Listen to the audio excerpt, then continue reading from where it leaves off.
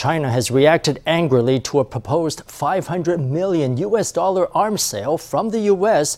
of infrared search and track systems for Taiwan's fleet of F-16 fighter jets. China is demanding that the U.S. cancel the sale. In addition, Taiwan's government has allocated a military budget of over 606 billion NT for next year, the highest ever. China has furiously retorted that the ruling DPP's presidential candidate Lai Ching-te is himself a time bomb that could cause a war to erupt at any moment. But for now, it's just a war of words, as ruling DPP lawmakers counterattacked by saying if China is critical of Taiwan, it must mean that Taiwan is moving in the right direction.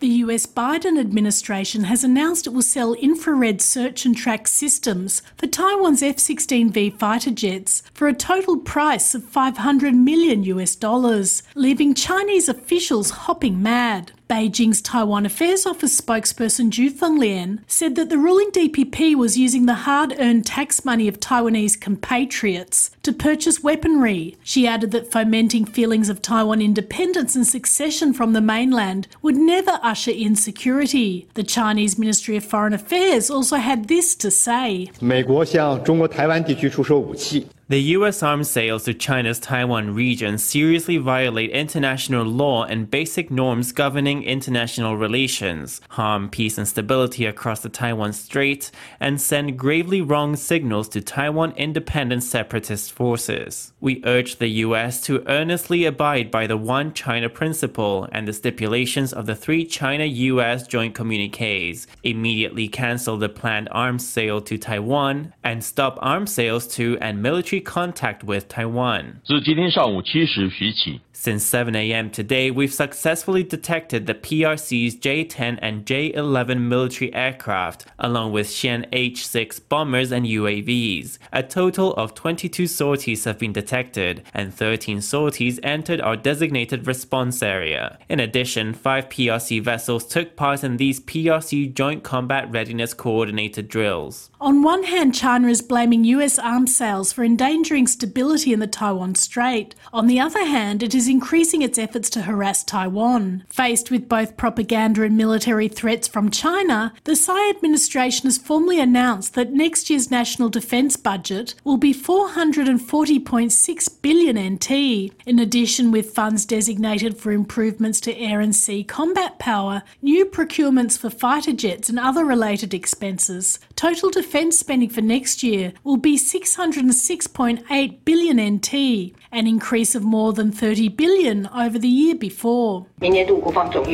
Next year's total defense budget, including funds and special budgets, will reach 606.8 billion NT in a record high, and its ratio to our GDP is expected to reach 2.5%. President Tsai Ing-wen is stressing Taiwan is showing resolve to defend itself. However, China had more words to say about the increase to Taiwan's defence budget via the Voice of the Strait, a news outlet under the PLA's Strategic Support Department. The outlet claims that Taiwanese military expenditures had reached a new high after the Chinese joint exercises, saying that the DPP's response was an embarrassment that only drew strong condemnation. It also says that the DPP's presidential candidate, Vice President Lai Ching-te, is an uncontrollable variable in cross-strait relations and even Sino-US relations that made him a potential time bomb for igniting war that could go off any time. The more the CPP smears us and curses us, the more Taiwan is moving in the right direction. We are only halfway there to reaching the goal of having a defense budget of 3% of the GDP. In the future, a joint defense from democracies from Taiwan, the US, and other nations can ensure the security of the Taiwan Strait. DPP lawmakers insist that Taiwan must continue to strengthen its combat readiness, and only then can it respond to China's incremental pressure. Taiwan will reopen its borders to Chinese tourists starting September 1st. This preliminary opening affects only Chinese nationals who come to Taiwan via a third territory. That is, Chinese passport holders who study, reside, or visit Hong Kong, Macau, or any other country in the world. The Mainland Affairs Council says there are also plans to reopen Taiwan to tour groups from China after a one-month preparation period. Under that scheme, tour group arrivals will be capped at 2,000 passengers a day. After 3 years suspended, cross-strait tourism is set to soon resume. The Mainland Affairs Council has announced that starting September 1st, Chinese nationals residing, traveling, or studying in Hong Kong, Macau, or a third country will be allowed to apply to enter Taiwan as tourists. Group travel will soon be allowed too, but a date has not yet been set. The preliminary plan is to cap Chinese tour group arrivals at 2,000 arrivals per day. The council says that based on the principle of reciprocity, 2,000 Taiwanese tourists would also be allowed to enter China every day. The resumption of group tourism could start after a preparation period of 1 month, depending on China's response to the proposal. The tourism industry has called for the resumption to happen as soon as possible. If a concrete number of visitors can be finalised, it would allay some of the concerns. Based on past experience, if everything goes smoothly in the trial period, the program will get expanded gradually. A tourism expert says he is optimistic about the initial proposal. A look at past tourism numbers shows that the year before the pandemic, about 930,000 Chinese tourists entered Taiwan from Hong Kong, Macau, or a third country. Though the number is not huge, it is enough to get tourism operators excited about returning business opportunities. Re-allowing Chinese nationals who are residing or travelling abroad can attract some tourists to Taiwan. It is a good start. Businesses are prepared for this because they've been waiting for this for a long time. Over in tourism hotspots like Ximen and Taipei, currently most of the tourists are from Southeast Asian countries or Japan and South Korea. Some businesses in the area say they look forward to the return of Chinese tourists, but others are not so keen. We can't just not allow them to come, but if we allow them in, there has to be some limits. The government has to keep it under control. It can't be like before when everything got out of hand. I think allowing Chinese tourists back won't be of any use. They cause trouble and are very inconsiderate. Whenever they buy anything, they shout it to the four winds. And they cut in line. Back in August, China began allowing tour groups to travel to Japan once again, raising concerns among some Japanese business owners that their arrival could actually cause the tourism industry to suffer. Whether the return of Chinese tourists around the world is a net positive or a negative has become a hot topic for businesses dependent on tourism. The presidential office announced on Friday morning that President Tsai Ing-wen will visit Taiwan's sole African ally, Eswatini, in early September. The tour, titled Celebration of Friendship and Sustainable Cooperation, will see Tsai and her delegation visit the southern African nation for 4 days and 3 nights, starting September 5th. 今年适逢我国与史瓦蒂尼王国建交55周年。 This year happens to be the 55th anniversary of the establishment of diplomatic relations between our nation and the Kingdom of Eswatini, the 55th anniversary of the independence of the Kingdom of Eswatini, and the 55th birthday of King Swati III. At the sincere invitation of King Swati, President Tsai from September the 5th to September the 8th will lead a delegation to visit Eswatini. In addition to showing the importance that our nation attaches to our allies, we also hope that through this visit we can strengthen our bilateral cooperation and gain an on-the-ground understanding of the state of each of our cooperation plans with Eswatini in public health care, women's rights and so on. President Tsai's goals for this visit are jointly celebrating the two nations' friendship and promoting sustainable cooperation. The good friendship between the ROC Taiwan and Eswatini that we are jointly celebrating will only become stronger as time goes on. We look forward to the countries in future to be moving forward hand in hand and on the basis of bilateral mutual assistance and mutual benefit, creating the well-being of our two peoples through sustainable development in all areas of cooperation. Sources say the presidential aircraft will leave Taiwan on September 5th and fly directly to Eswatini. After arriving, Tsai will meet with King Swati II and sign cooperation papers before dining at a banquet with members of the overseas Taiwanese community. On September 6th, she will take part in celebrations of the king's birthday and the Eswatini's independence. On September 7th, Tsai will inspect the results of a project for women with Taiwan's International Cooperation and Development Fund and dine in the evening with a technical team. On September 8th, she will take the presidential aircraft back to Taiwan. With warming ocean waters threatening much of the world's coral reefs, some ecologists are using simple technology to help restore them. Voice of America's Julie Tabo has more. Coral reefs are in danger. Rapidly warming ocean waters is the main reason they're dying in record numbers. This disturbing trend has motivated some people to act. Joni Klapus is a coral reef scientist and director of Raising Coral Costa Rica. I've worked on coral reefs for a long time, mainly as a scientist, and I got really tired of telling people how bad it's going to be and decided to say, what can we do to make the reefs more resilient? And that's why we started this project. Their project involves taking small pieces of coral from the wild and growing them in underwater nurseries for replanting on the reefs. The team uses simple technology to keep track of where the coral fragments come from to find the most resilient. We're also distributing our corals to many more locations with things like temperature sensors and monitoring, just to make sure we are gathering as much information we can about where to put them in the future. Restoration projects such as these are essential. By some estimates, the world has already lost 50% of its corals in the past 30 years due to global warming. If corals die, their disappearance will have a catastrophic impact on life both in and out of the ocean. Coral reefs protect our shorelines, maintain biodiversity in the water, and are essential to marine life.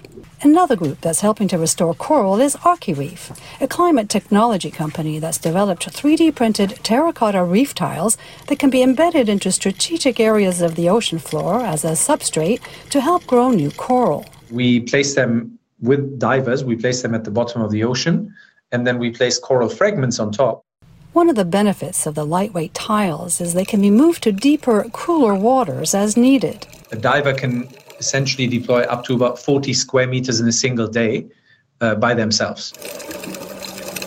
That versatility has helped both projects achieve success as ocean temperatures continue to rise. In the words of renowned American oceanographer Sylvia Earle, the corals need the fish need the corals. If you take the fish away, the corals die. Take the corals away, the fish die. Julie Tabo, VOA News. Taiwan's Ministry of Economic Affairs has set up a special display of 30 new technological inventions at the Meet Greater South Expo in Kaohsiung. One of the most eye-catching inventions was the world's first technological system for surveying fish grounds with drones. It has already been tested in the Marshall Islands in the North Pacific Ocean. The system has a communications range of up to 60 kilometers and applies AI to catch fish. Not only does the invention reduce cost for fishers, it can also lead to bigger catches with less labor. The Ministry of Economic Affairs is showing off 30 innovative technological achievements at the 2023 Meet Greater South Expo. In the process from innovation to new creations, our successful model is connecting the government with our research institutions and then extending these very important cooperation systems to our enterprises. There are three main themes promoted in this exhibition from the Ministry of Economic Affairs. The first is technology that links long-distance fishing industries with Taiwan. The second is net zero emissions technologies, and the third is startup teams. Together, they have an output value of more than 43.5 billion NT. There are hopes that this will push the Asia New Bay area in Kaohsiung to become an important smart technology hub in Taiwan. The ministry also announced the launch of the world's first ever drone team that uses technology to explore fishing grounds. This technology system for surveying fishing grounds can simultaneously dispatch 4 drones to explore fishing hotspots. It already has been tried out in the Marshall Islands in the North Pacific Ocean. It does not only reduce costs, but fishing catches are also more lavish. The accuracy of its judgment is as high as 80%, and the communications distance can be as high as 60 kilometres. That can improve efficiency and ensure the safety of workers involved. It will take 3 to 5 years before this industry is relatively mature. So far, the testing time at sea has been extremely short. Kaohsiung remains an important hub for long-distance fishing, but outings often take more than half a year, and the industry still relies on human fishers to search for shoals. Recruitment problems can now be solved thanks to the combination of artificial intelligence and fishers' experience. The advancement can halve working hours out at sea while increasing production value, paving the way for a high-tech advanced ecosystem in the long-distance fishing industry. Minister of Digital Affairs Audrey Tang answered questions from the press Friday on her ministry's work in its first year of operations. Tang said the ministry had made progress on several cybersecurity projects while expanding cooperation with international partners such as Israel. She added that a major project to crack down on fraudulent impersonations of government officials would be launched next month. From then on, messages from the government will be easily recognizable for recipients, as they will all be sent from a 3-digit phone number, 111. Wearing an all-black suit, Minister of Digital Affairs Audrey Tang took questions from the press. As the Ministry of Digital Affairs approaches its first anniversary, critics have cast doubt on the effectiveness of the body's fraud prevention policies, the frequency of her visits to other countries, and the progress on a news media bargaining code. We visited countries like Israel, and we did so publicly, giving speeches at cybersecurity conferences. We spoke about the response measures Taiwan adopted when U.S. House Speaker Nancy Pelosi visited Taiwan last August. Exporting these kinds of cybersecurity innovations can help us build relationships with other countries and secure markets and platforms for Taiwan. Tang emphasised the trips aim to build partnerships with other countries and deepen digital cooperation in the fields of cybersecurity and application innovation. She said it's also a way to promote Taiwan's soft power.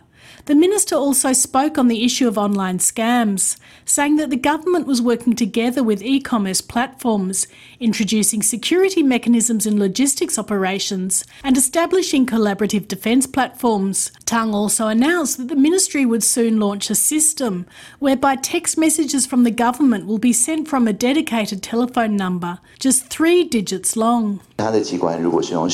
When government bodies send messages out from a 10-digit telephone number, people often think that it's a scam. To solve the problem, we chose a 3-digit number and decided that the easiest number to remember would be 111. In the future, all text messages from the government will be sent out from the 111 number instead of a regular 10-digit number.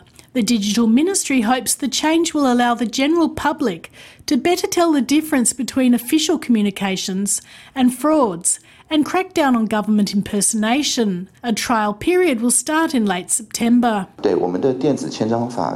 We expect to have a draft amendment for the Electronic Signatures Act and the Cybersecurity Management Act by the end of the year. Tang said some other goals for the ministry, including expanding internet access in mountainous areas and further developing digital infrastructure. But whether the projects will be appreciated by the general public remains to be seen.